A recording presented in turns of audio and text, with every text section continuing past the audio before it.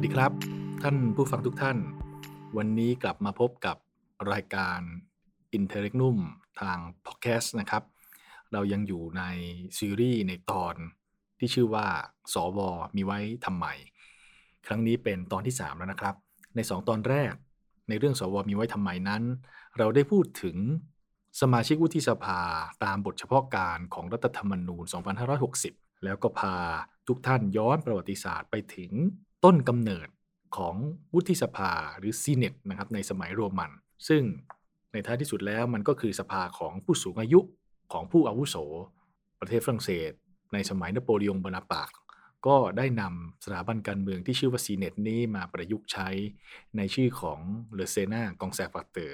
จาก2ตอนแรกนั้นเราพอจะได้ข้อสรุปว่ารากเหง้าหรือต้นกำเนิดของ Sénat นั้นเนี่ยคือสถาบันการเมืองที่เป็นปฏิปักษ์กับองค์กรที่มาจากการเลือกตั้งและเซเนตพวกนี้ก็มักจะมีอำนาจพิเศษอำนาจแปลกๆในการสกัดขัดขวางการตัดสินใจหรือเจตจำนงของประชาชนวันนี้ในตอนที่3ครับผมจะพาท่านผู้ฟังเดินทางไปที่ประเทศอังกฤษครับประเทศอังกฤษหรือสหราชอาณาจักรเราจะไปดู House of Lords หรือสภาขุนนางของประเทศอังกฤษกันครับกำเนิดของ House of Lords เนี่ยนะครับมันเป็นพัฒนาการในทางประวัติศาสตร์มันไม่ได้กำเนิดขึ้นมาจากเหตุผลในทางทฤษฎีหรือในทางปรัชญาการเมืองแต่อย่างใดแต่มันเป็นพัฒนาการทางประวัติศาสตร์ตามแต่ละยุคแต่ละสมัยเราจะพูดถึงระบบรัฐสภาของประเทศอังกฤษเราจะพูดถึง House of Commons สภาสามัญเราจะพูดถึง House of Lords สภาขุนนางของประเทศอังกฤษนั้นคงต้องย้อนกลับไปเริ่มต้นที่ The Great Council ครับหรือมหาสภาย้อนกลับไปในยุคสมัยที่ชนเผ่านอร์มันครับชนเผ่านอร์มันเนี่ยนะครับก็คือรากเหง้าเขาเนี่ยเขาก็อยู่ตรงที่ปัจจุบันเนี่ยเป็นแคว้นนะครับในประเทศฝรั่งเศสที่เรียกว่านอร์มังดีนะครับชนเผ่านอร์มันเนี่ยนะครับจากแคว้นนอร์มังดีของประเทศฝรั่งเศสเนี่ยได้ยกพลขึ้นบกเข้ามาที่เกาะอังกฤษครับแล้วก็ยึดได้นะครับในท้ายที่สุดแม่ทัพในกองคนนั้นที่บุกขึ้นมายึดได้นั้นก็สถาปนาตนเองเป็นกษัตริย์ในประเทศอังกฤษในชื่อของพระเจ้าวิลเลียมผู้พิชิตหรือวิลเลียมเดอะคอนเกอเรอร์วิลเลียมคอนเกอเรอร์หรือพระเจ้าวิลเลียมผู้พิชิตนั้นก็ได้จัดการปฏิรูปสถาบันการเมืองต่างๆที่ดำรงอยู่ในเกาะอังกฤษเวลานั้นครับโดยการเปลี่ยนสภาที่ปรึกษาของกษัตริย์นั้นเนี่ยที่ดำรงอยู่ไว้แต่เดิมเนี่ยให้กลายเป็นมหาสภาครับมหาสภาหรือชื่อในภาษาอังกฤษที่เรียกว่า The Great Council โดยรับอิทธิพลมาจากพวก Curia Regis นะครับในสมัยกฎหมายโรมันอำนาจหน้าที่ของมหาสภาหรือ The Great Council เนี่ยนะครับก็มีคือว่าเสนอความเห็นต่อพระมหากษัตริย์เข้าไปตรวจสอบการบริหารราชการแผ่นดินและก็มีอำนาจในการตรากฎหมายและยังทำหน้าที่เป็นศาลสูงอีกด้วยแต่ทั้งหลายทั้งปวงนั้นอำนาจเด็ดขาดก็ยังอยู่ที่พระมหากษัตริย์อยู่ดีนะครับโดยThe Great Council เนี่ยจะประชุมกันได้เนี่ยไม่ใช่ประชุมกันทีๆนะครับทำได้แค่ประชุมกันเพียงปีละ3ครั้งเท่านั้นนะครับมหาสภาเนี่ยนะครับก็เริ่มดำเนินการเรื่อยมาครับมันมีอำนาจมากขึ้นนะครับมหาสภาเนี่ยมีอำนาจมากขึ้นแล้วก็อำนาจของกษัตริย์ลดน้อยถอยลงไปเนี่ยนะครับจุดตัดที่สำคัญนะครับก็คือเหตุการณ์ที่เรารู้จักกันดีนั่นก็คือการบีบบังคับให้พระเจ้าจอห์นลงนามในกฎบัตรที่ชื่อว่าแมกนาคาร์ตาในยุคสมัยนั้นเนี่ยนะครับพระเจ้าจอห์นเนี่ยก็มักจะทำสงครามนะฮะพอเวลาจะทำสงครามก็ต้องใช้งบประมาณก็ต้องใช้เงินนะครับแล้วเวลาใช้งบประมาณใช้เงินเนี่ยนะครับพระเจ้าจอห์นจะเอาเงินมาจากไหนครับก็คงไม่ได้ไปทำมาหากินหาเงินมาได้หรอกครับพระเจ้าจอห์นคงไม่ได้ไปปลูกข้าวพระเจ้าจอห์นคงไม่ได้ไปทำไร่ไถนาพระเจ้าจอห์นคงไม่ได้ใช้แรงงานเพื่อแลกเปลี่ยนเป็นเงินตรามาแล้วเอามารบแต่พระเจ้าจอห์นจะเอาเงินมาจากไหนครับก็รีดนาทาเร้นเอากับประชาชนนั่นเองวิธีการรีดนาทาเร้นเอากับประชาชนนั้นปรากฏในรูปของอะไรฮะก็คือการเก็บภาษีเมื่อเก็บภาษีมากขึ้นเนี่ยบรรดาขุนนางซึ่งมีสถานะทางเศรษฐกิจมีกำลังในทางเศรษฐกิจนะครับที่จะต้องจ่ายภาษีเนี่ยเขาเหล่านั้นก็ไม่พอใจเมื่อไม่พอใจครับก็มีการรวมตัวกันกดดันนะครับและในท้ายสุดก็บังคับให้พระเจ้าจอห์นนั้นลงนามในกฎบัตรที่ชื่อว่าแมกนาคาร์ตาเมื่อปี1215 800กว่าปีเศษแล้วนะครับ805ปีนะครับที่มีการบังคับให้พระเจ้าจอห์นลงนามในกฎบัตรแมกนาคาร์ตากฎบัตรนี้เนื้อหาหลักๆก็คือพูดเอาไว้ว่าจะต้องประกันสิทธิ์ให้แก่ประชาชนครับว่าประชาชนจะไม่ถูกลงโทษทางอาญาเว้นแต่มีการดำเนินคดีตามกฎหมายดำเนินกระบวนการยุติธรรมตามกฎหมายและอีกเรื่องหนึ่งที่สำคัญครับนั่นก็คือหากกษัตริย์ต้องการเก็บภาษีจำเป็นต้องขออนุญาตจากสภาเสียก่อน จากตรงนี้เองครับได้กลายเป็นหลักการพื้นฐานที่ใช้กันทั่วโลกนั่นก็คือว่าหลักที่ว่าไม่มีภาษีไม่มีผู้แทนครับจะเก็บภาษีก็ต้องขอจากผู้แทนก่อนแล้วทุกวันนี้เราก็พบเห็นครับว่าการที่รัฐบาลต่างๆนั้นจะเก็บภาษีก็ดีหรือจะนำเงินนำภาษีประชาชนไปใช้จ่ายต่างๆก็ดีนั้นเนี่ยจำเป็นต้องผ่านสภาผู้แทนราษฎรนะครับหรือที่เรากำลังดูการอภิปรายกันอยู่ในช่วงสัปดาห์ที่ผ่านมานั่นเองนั่นก็คือเวลาจะต้องผ่านงบประมาณรายจ่ายนั้นจะต้องทำเป็นพระราชบัญญัติเป็นร่างพระราชบัญญัติงบประมาณรายจ่ายประจำปีเพื่อให้สภาผู้แทนราษฎรให้ความเห็นชอบหลักการนั้นเริ่มต้นมาจากกฎบัตรแมกนาคาร์ตานี่แหละครับต่อมาครับจากมหาสภานะครับจาก The Great Council ได้แปลงรูปตัวเองกลายเป็นรัฐสภามากยิ่งขึ้นครับแม้กฎบัตรแมกนาคาร์ตานั้นจะใช้บังคับกับพระมหากษัตริย์เป็นข้อตกลงที่พระมหากษัตริย์ยินยอมว่าจะปฏิบัติตามนั้นจะยอมลดทอนอำนาจของตนเองลงมาแต่ก็มีกษัตริย์ที่ละเมิดกฎบัตรแมกนาคาร์ตาอยู่ครับกษัตริย์องค์ต่อไปนั่นก็คือเฮนรี่ที่3ครับเฮนรี่ที่3ก็ใช้อำนาจของตนเองนั้นละเมิดกฎบัตรแมกนาคาร์ตาทำให้ขุนนางไม่พอใจครับก็มีขุนนางคนหนึ่งครับซึ่งเป็นขุนนางที่เป็นเชื้อสายฝรั่งเศสนะครับเขาชื่อว่าซิมงเดอมงฟอร์ก็เลยรวบรวมกำลังการจัดการก่อรัฐประหารยึดอำนาจปลดนะครับพระเจ้าเฮนรี่ที่3ออกจากตำแหน่งกษัตริย์แล้วก็ตั้งตนเองขึ้นเป็นกษัตริย์แทนในปี1265ทีนี้เมื่อซิมงเดอมงฟอร์ขึ้นมาเป็นกษัตริย์แทนแล้วก็ได้จัดการปฏิรูปมหาสภาเสียโดยการขยายฐานสมาชิกสภาออกไปจากเดิมที่สงวนเอาไว้ให้กับแต่พวกขุนนางชั้นสูงนะครับเขาก็ได้ขยายฐานออกไปเป็นขุนนางระดับล่างรวมไปถึงสามัญชนนี่จึงเป็นจุดเริ่มต้นนะครับของการเอาสามัญชนเข้ามานั่งอยู่ในสภาเพิ่มขึ้นเรื่อยๆเมื่อจำนวนสมาชิกที่เป็นสามัญชนเข้ามานั่งอยู่ในสภาเพิ่มขึ้นครับในท้ายที่สุดครับในปี1377ก็มีการแยก2สภาออกจากกันโดยเกณฑ์ที่ใช้ในการแบ่งแยกนั่นก็คือเกณฑ์เรื่องชนชั้นนั่นเองบรรดาขุนนางระดับสูงทั้งหลายก็ไปรวมตัวกันเป็นสภาขุนนางหรือ House of Lords บรรดาสมาชิกที่เป็นขุนนางระดับล่างหรือเป็นสามัญชนก็ไปรวมตัวกันกลายเป็นสภาสามัญหรือ House of Commons นี่คือจุดเริ่มต้นของประเทศอังกฤษที่แยกออกมาเป็น2สภาครับอย่างไรก็ตามครับสภาสามัญชนกลับมีอำนาจน้อยกว่าสภาขุนนางครับสภาสามัญชนไม่สามารถมีมติอะไรได้เลยครับเวลาประชุมกันเสร็จแล้วอยากจะมีข้อเสนออะไรต่างๆต้องทำเป็นคำร้องครับแล้วคำร้องนั้นจะถูกส่งไปให้สภาขุนนางพิจารณาให้ความเห็นชอบจากนั้นก็จะส่งไปให้พระมหากษัตริย์ลงนามประกาศใช้ยกตัวอย่างเช่นอยากจะกำหนดเรื่องนั้นอยากจะกำหนดเรื่องนี้อยากจะห้ามประชาชนทำอย่างนั้นอยากจะให้ประชาชนทำอย่างนี้ก็ต้องทำเป็นคำร้องเสนอมาแล้วสภาขุนนางก็ไปดูว่าจะเอาหรือไม่เอาถ้าไม่เอาก็ตกไปแต่ถ้าเอาก็ผ่านให้แล้วก็ไปจบที่พระมหากษัตริย์ลงนามประกาศใช้นะครับดังนั้นอำนาจของ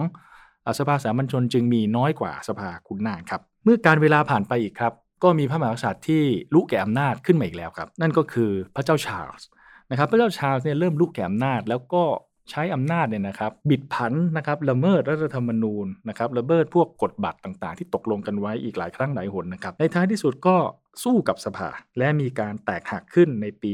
1626ครับมูลเหตุก็มาจากเรื่องทำนองแบบเดิมนะครับคือว่า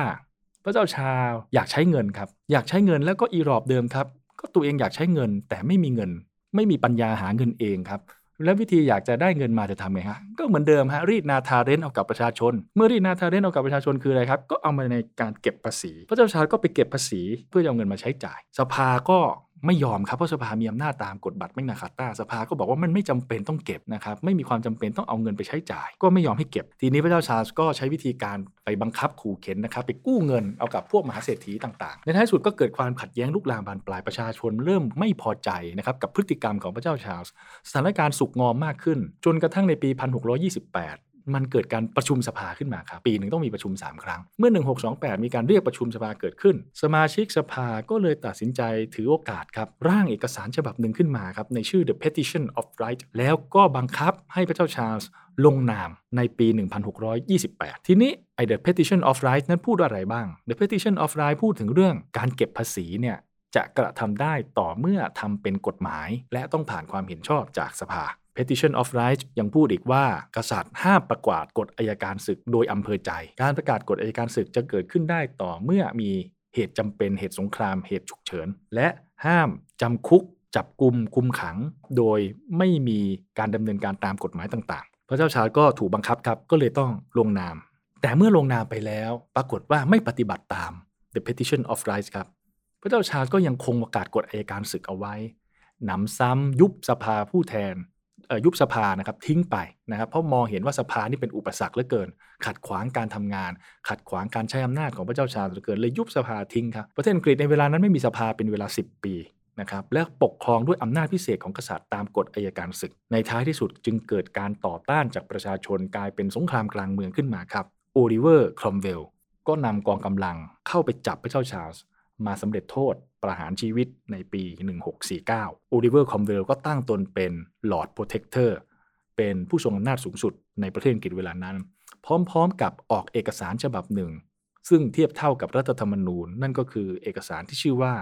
Instrument of Government เอกสารฉบับนี้ยืนยันว่าประเทศอังกฤษเป็นสาธารณรัฐไม่มีสถาบันกษัตริย์อีกต่อไปโอลิเวอร์ครอมเวลจัดการยุบสภาขุนนางทิ้งทั้งหมดให้คงเหลือแต่สภาสามัญชน400 กว่าชีวิตหลังจากนั้นครอมเวลก็เสียชีวิตและลูกชายของครอมเวลก็ขึ้นมาดำรงตำแหน่งต่อแต่ลูกชายก็ไม่เก่งเท่าพ่อครับในท้ายที่สุดลูกชายของพระเจ้าชาร์ลส์ก็กลับมายึดอำนาจคืนได้และสถาปนาตนเองขึ้นเป็นกษัตริย์อีกครั้งหนึ่งในชื่อของพระเจ้าชาร์ลส์ที่2เมื่อพระเจ้าชาร์ลส์ที่2ขึ้นมาเป็นกษัตริย์เชื้อไม่ทิ้งแถวจากพ่อครับก็ยังคงละเมิดรัฐธรรมนูญอยู่นั่นเองครับในท้ายที่สุดพวกบรรดาสมาชิกสภาจึงไปขู่ไปบังคับให้พระเจ้าชาร์ลส์ที่2นั้นสละราชสมบัติเมื่อสละราชสมบัติแล้วก็ต้องหากษัตริย์องค์ใหม่มาแทนที่เจ้านายต่างๆก็ทะเลาะกับสภาครับว่าในท้ายที่สุดจะเอาใครมาเป็นกษัตริย์ดีในท้ายที่สุดสภาเป็นคนเลือกครับก็ไปเลือกเอาวิลเลียมนะครับ The Orange นะครับก็คือเป็นเจ้านายที่มาจากประเทศเนเธอร์แลนด์นะครับราชวงศ์ Orange เนี่ยครับข้ามน้ำข้ามทะเลมานะครับข้ามดินแดนมาแล้วขึ้นมาเป็นกษัตริย์ของอังกฤษครั้งนี้ก็จึงเป็นครั้งแรกในประวัติศาสตร์ที่สภาของอังกฤษเลือกคนมาเป็นกษัตริย์ด้วยตัวเองก่อนจะเข้าสู่ตำแหน่งนะครับพระเจ้าวิลเลียมก็ต้องลงนามใน Bill of Rights นะครับว่าจะยินยอมปฏิบัติตามคำประกาศสิทธิ์ต่างๆเหล่านี้เมื่อเข้าสู่ศตวรรษที่19ครับอำนาจต่างๆของสภาขุนนางก็เริ่มลดน้อยถอยลงไปตามลำดับครับสภาสามัญเริ่มขึ้นมามีอำนาจมากกว่าสภาขุนนางยกตัวอย่างเช่นการตรากฎหมายครับจากเดิมเนี่ยสมัยก่อนเนี่ยนะครับสภาสามัญจะทำอะไรก็เสนอมาเป็นคำร้องมาแล้วสภาขุนนางให้ไม่ให้เป็นอีกเรื่องแล้วหลังจากนั้นค่อยส่งไปให้กษัตริย์ลงนามคราวนี้เปลี่ยนไปครับสภาสามัญเป็นคนตรากฎหมายแล้วมีอำนาจมากกว่าสภาขุนนางหากสภาขุนนางไม่เห็นชอบร่างพระราชบัญญัตินั้นก็จะถูกพักเอาไว้เป็นเวลา1 ปีนะครับทำได้แค่เพียงรั้งเอาไว้1 ปีและถ้าหากเป็นร่างพระราชบัญญัติที่เกี่ยวกับการเงินสภาขุนนางมีอำนาจรั้งเอาไว้ได้เพียง1 เดือนเท่านั้นและในท้ายที่สุดครับในทางปฏิบัติสภาขุนนางก็จะแทบจะไม่ได้ขัดขวางหรือเหนี่ยวรั้งร่างพระราชบัญญัติที่ผ่านความเห็นชอบจากส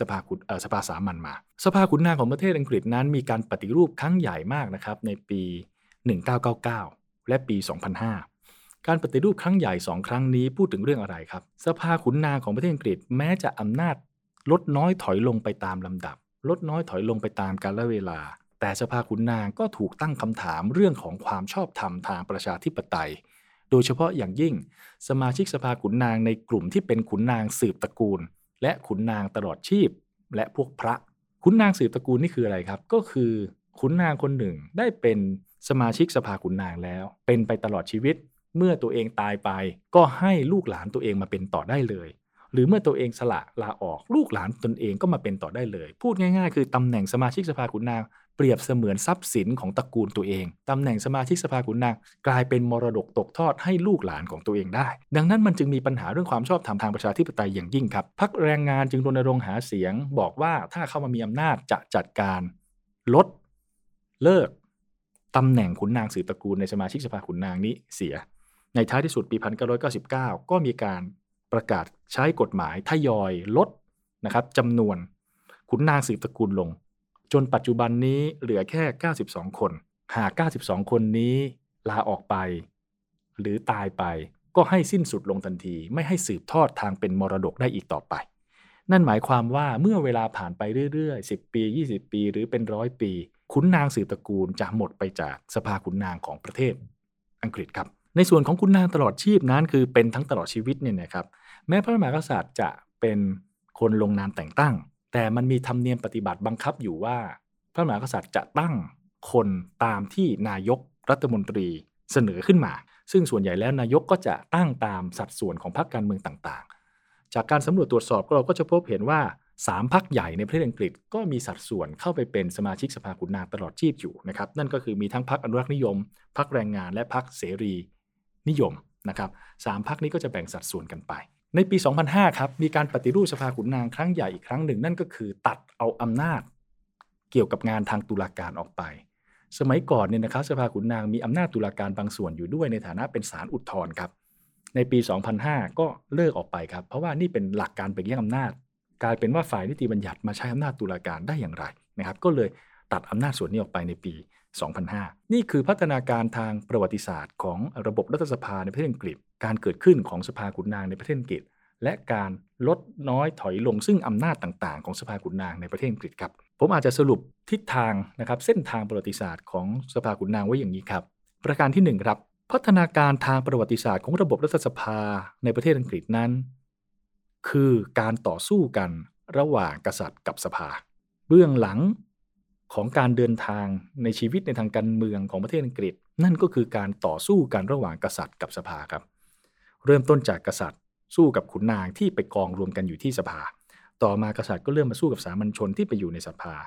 และพระมหากษัตริย์ก็อำนาจลดน้อยถอยลงถูกจำกัดลงเพราะการขึ้นมาสู้ของสมาชิกสภานั่นเองอาจกล่าวได้ว่าพัฒนาการทางประวัติศาสตร์ของประเทศอังกฤษที่เปลี่ยนรูปโฉมการปกครองจากสมบูรณาญาสิทธิ์หรือ absolute monarchy ให้กลายเป็นกษัตริย์ใต้รัฐธรรมนูญหรือ constitutional monarchy นั้นมันสำเร็จได้เพราะสมาชิกสภาลุกขึ้นมาสู้กับพระมหากษัตริย์และสมาชิกสภาชนะแล้วกษัตริย์เมื่อรู้ว่าแพ้ก็เลือกที่จะประนีประนอมลดอำนาจตนเองจำกัดอำนาจตนเองลงมาเรื่อยๆจนมันเข้ารูปเข้ารอยกลายเป็น constitutional monarchy แบบที่ปรากฏให้เห็นอยู่ในปัจจุบันนี้แล้วมีไหมครับที่พระมหากษัตริย์ไม่ยอมยังสู้ต่อก็มีครับตัวอย่างที่เห็นได้ชัดก็คือพระเจ้าชาร์ลส์ยืนยันที่จะสู้ต่อไม่ยอมแล้วในท้ายที่สุดก็แพ้ครับถูกโอลิเวอร์ครอมเวลจับมาประหารชีวิตแล้วกลายเป็นสาธารณรัฐดังนั้นจะเห็นได้ชัดเจนว่าบทเรียนในทางประวัติศาสตร์ของอังกฤษนั้นเมื่อคลื่นลมของประชาธิปไตยพัดพามาเมื่อสมาชิกสภาซึ่งมาจากประชาชนเป็นคนเลือกกันมานั้นตระหนักว่าตนเองมีอำนาจตนเองเป็นผู้แทนประชาชนเขาก็จะลุกขึ้นมาสู้กับพระมหากษัตริย์แล้วในท้ายที่สุดคืออะไรครับพระมหากษัตริย์มองว่าสู้ไม่ได้ก็จะยอมจำกัดอำนาจลงและกลายเป็น constitutional monarchy แต่ถ้าหากยังดื้อรั้นที่จะสู้ต่อไปในท้ายที่สุดก็จะมีจุดจบเหมือนพระเจ้าชาร์ลส์ที่โดนโอลิเวอร์ครอมเวลนั้นจับมาสำเร็จโทษประหารชีวิตข้อสังเกตประการที่2ครับระบบ2สภาของประเทศอังกฤษนั้นที่มี House of Commons และ House of Lords เกิดขึ้นมาจากประวัติศาสตร์นะครับไม่ได้เกิดจากทฤษฎีเริ่มจากพระมหากษัตริย์แบ่งอำนาจบางส่วนให้กับขุนนางไปกองกันไว้อยู่ที่สภาหลังจากนั้นเริ่มเปิดทางให้มีสามัญชนแทรกซึมเข้ามาอยู่ในสภาจนพัฒนาการกลายเป็นออกเป็น2สภาก็คือ House of Lords กับ House of Commons ดังนั้น2สภาของประเทศอังกฤษไม่ได้คิดค้นกันมาแต่แรกไม่ได้คิดค้นบอกว่าจำเป็นต้องมี2สภานะเพื่อให้ตรวจสอบถ่วงดุลกันหรือจำเป็นจะต้องมี2สภานะเพราะมันมี2ชนชั้นหลักๆในประเทศไม่ใช่ครับแต่มันพัฒนาการมาตามยุคตามสมัยมันพัฒนาการมาตามแต่ละกาลเวลามันพัฒนาการมาตามแต่ช่วงเวลาที่ดุลอำนาจฝ่ายไหนขึ้นมานะครับดังนั้น2สภาของประเทศอังกฤษจึงเป็นผลพวงของประวัติศาสตร์ครับไม่ใช่ทฤษฎีประการที่3ครับสภาขุนนางของประเทศอังกฤษหรือ House of Lords ในปัจจุบันนั้นเนี่ยนะครับไม่มีอำนาจมากแล้วมีอยู่นิดหน่อยก็คือกลั่นกรองกฎหมายซึ่งก็ทำได้เพียงรั้งกฎหมายเอาไว้เท่านั้นแต่ไม่ใช่ชี้ขาดอำนาจการชี้ขาดการมีมติในเรื่องต่างๆกลายเป็นของสภาสามัญแล้วสภาขุนนางของประเทศอังกฤษนั้นมาจากการแต่งตั้งก็จริงแต่นายกรัฐมนตรีเป็นคนแต่งตั้งแล้วแบ่งสัดส่วนกันตามโควต้าพรรคการเมืองดังนั้นครับเวลาประเทศไทยเวลาคนไทยที่สนับสนุนวุฒิสภาจากการแต่งตั้งมักจะอ้างประเทศอังกฤษอยู่เสมอครับนักวิชาการก็ดีสวก็ดีผู้รู้ผู้เชี่ยวชาญก็ดีเวลาจะพยายามทำให้วุฒิสภาของประเทศไทยนั้นมาจากการแต่งตั้งพวกเขาเหล่านั้นมักจะหยิบยกตัวอย่างของสภาขุนนางอังกฤษขึ้นมาแต่การอ้างเช่นนี้เป็นการอ้างแบบปิดฝาปิดตัวสาเหตุก็เพราะว่าสภาขุนนางของประเทศอังกฤษแม้จะมาจากการแต่งตั้งแต่ไม่ได้มีอำนาจอะไรมากมายข้อที่1ข้อที่2ครับแม้สภาขุนนางอังกฤษจะมาจากการแต่งตั้งโดยพระมหากษัตริย์แต่พระมหากษัตริย์ก็ตั้งตามคำแนะนำของนายกรัฐมนตรี พูดกันง่ายๆคือนายกรัฐมนตรีเป็นคนตั้งครับและนายกรัฐมนตรีก็ไม่ได้ตั้งตามอำเภอใจต้องแบ่งสรรปันส่วนให้กับพรรคการเมืองตามสัดส่วนต่างๆในปัจจุบันนี้ครับในประเทศอังกฤษก็มีฝ่ายก้าวหน้ามีพรรคที่มีความคิดก้าวหน้าจำนวนมากครับเริ่มมีการเสนอให้มีการรณรงค์เรื่อง 1. ประเทศอังกฤษควรมีรัฐธรรมนูญและลักษณ์อักษรเสียทีและอันที่2ครับคือยกเลิก House of Lords หรือสภาขุนนางไปซะสภาขุนนางของประเทศอังกฤษถูกตั้งคำถามว่ามันไม่มีความจำเป็นที่จะคงอยู่เอาไว้ไม่รู้จะมีเอาไว้ไปทำไมดังนั้นครับสภาขุนนางของประเทศอังกฤษจะอยู่รอดปลอดภัยได้ก็ทำได้แต่เพียงนะครับ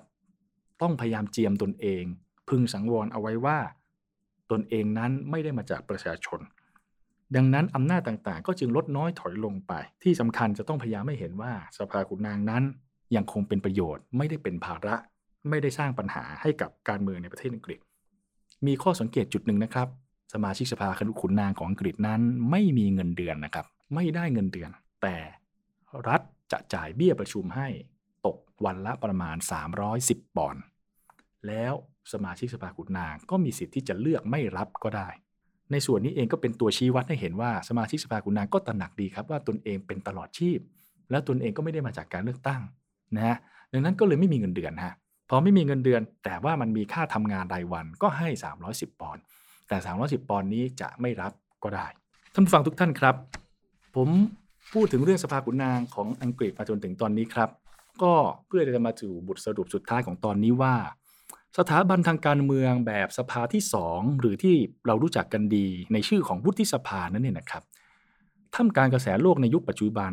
วุฒิสภาหรือสภาที่2เริ่มถูกตั้งคำถามว่ามันยังมีความจำเป็นในการดำรงอยู่อีกหรือไม่มันมีเหตุผลอะไรที่จะต้องให้มันมีวุฒิสภาอยู่ต่อไปดังนั้นถ้าหากหาคำตอบไม่ได้ว่าสวมีไว้ทำไมวุฒิสภามีไว้ทำไมวุฒิสภามีประโยชน์อย่างไรหากหาคำตอบแบบนี้ไม่ได้ในท้ายที่สุดมันก็จะนำไปสู่ว่าก็ไม่ต้องมีวุฒิสภาเช่นเดียวกันครับหากประชาชนเห็นว่าวุฒิสภาเป็นสถาบันการเมืองที่เปรียบเสมือนไส้ติ่งเท่านั้นเมื่อเป็นไส้ติ่งนั่นหมายความว่ามันอยู่กับมนุษย์ได้ใช่ไหมครับแต่ถ้ามันอักเสบก็ต้องตัดเก็บเอาไว้ถ้าไม่อักเสบก็ไม่เป็นไรแต่ถ้าอยู่แล้วอักเสบอยู่แล้วจะทำให้มนุษย์นั้นเจ็บป่วยไม่สบายดังนั้นก็ต้องตัดมันออกวุฒิสภาจึงจำเป็นต้องพิสูจน์ว่าตัวเองเป็นไส้ติ่งที่อักเสบหรือไม่ตนเองเป็นปรสิตหรือไม่หากวุฒิสภา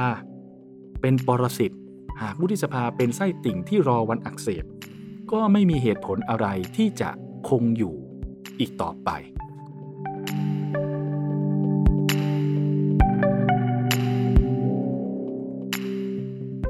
ก่อนจะจากกันไปในวันนี้ครับเช่นเคยครับเป็นธรรมเนียมปฏิบัติของรายการ Interregnum ทุกครั้งผมจะแนะนำหนังสือบ้างแนะนำภาพยนตร์บ้างหลายสัปดาห์ต่อเนื่องกันแล้วผมแนะนำหนังสือไปไม่ได้แนะนำภาพยนตร์เสียนานครับตอนนี้จะขอแนะนำภาพยนตร์ครับเป็นภาพยนตร์สารคดี2เรื่องครับเข้าซ้อนกันเลยนะครับเป็นสารคดีที่เกี่ยวกับเรื่องของการเมืองแล้วก็อยู่ในประเทศอาเซียนประเทศเพื่อนบ้านของเรา2เรื่องที่ว่าครับเรื่องแรกคือเรื่อง Kleptocracy เรื่องที่2คือ The Kingmaker เรื่องแรกนั้นเป็นเรื่องเกี่ยวกับกรณีอื้อฉาว 1MDB ซึ่งกล่าวกันว่าเป็นกรณีทุจริตคอร์รัปชันจำนวนมูลค่ามหาศาลติดระดับต้นๆของโลกแล้วคนที่ถูกกล่าวหานั้นก็คืออดีตนายกรัฐมนตรีมาเลเซียนายนาจิบ ราซักเรื่อง 1MDB นี้ถ้าทุกท่านจำกันได้คุณพันนิกาวานิชเคยนำมาอภิปรายไม่ไว้วางใจรัฐบาลนอกสภามาแล้วถ้าใครอยากจะรู้เรื่องราวของ 1MDB ว่าเรื่องราวเป็นอย่างไรโกงกันมหาศาลขนาดไหน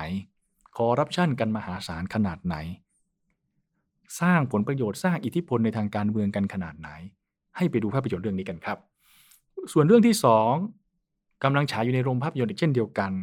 นั่นก็คือ The Kingmaker ครับ The Kingmaker เป็นภาพยนตร์สารคดีการเมืองเกี่ยวกับนางอิเมดา มาโคสภรรยาของเฟอร์ดินานด์ มาโคสเรื่องนี้เนี่ยนะครับมันน่าสนใจตรงที่ว่าในช่วงยามที่เฟอร์ดินานด์ มาโคสขึ้นเป็นประธานาธิบดีนั้นในท้ายที่สุดก็ถูกประชาชนลุกคือขับไล่ไปเพราะว่าตนเองเป็นใช้อำนาจแบบเผด็จการและก็มีปัญหาเรื่องทุจริตคอร์รัปชันจำนวนมากดังนั้นภาพยนตร์ทั้ง2เรื่องนี้นอกจากจะเป็นเรื่องการเมืองนอกจากเป็นเรื่องของเพื่อนบ้านในประเทศอาเซียนแล้ว เนื้อหามันเมื่อดูแล้วอาจจะสะท้อนถึงการเมืองไทยในยุคปัจจุบันที่มีคนไม่กี่คนไม่กี่ตระกูลสูบเลือดสูบเนื้อเอาจากประชาชนไปไว้แต่เพียงผู้เดียวครับทางด็อกขับนะครับเป็น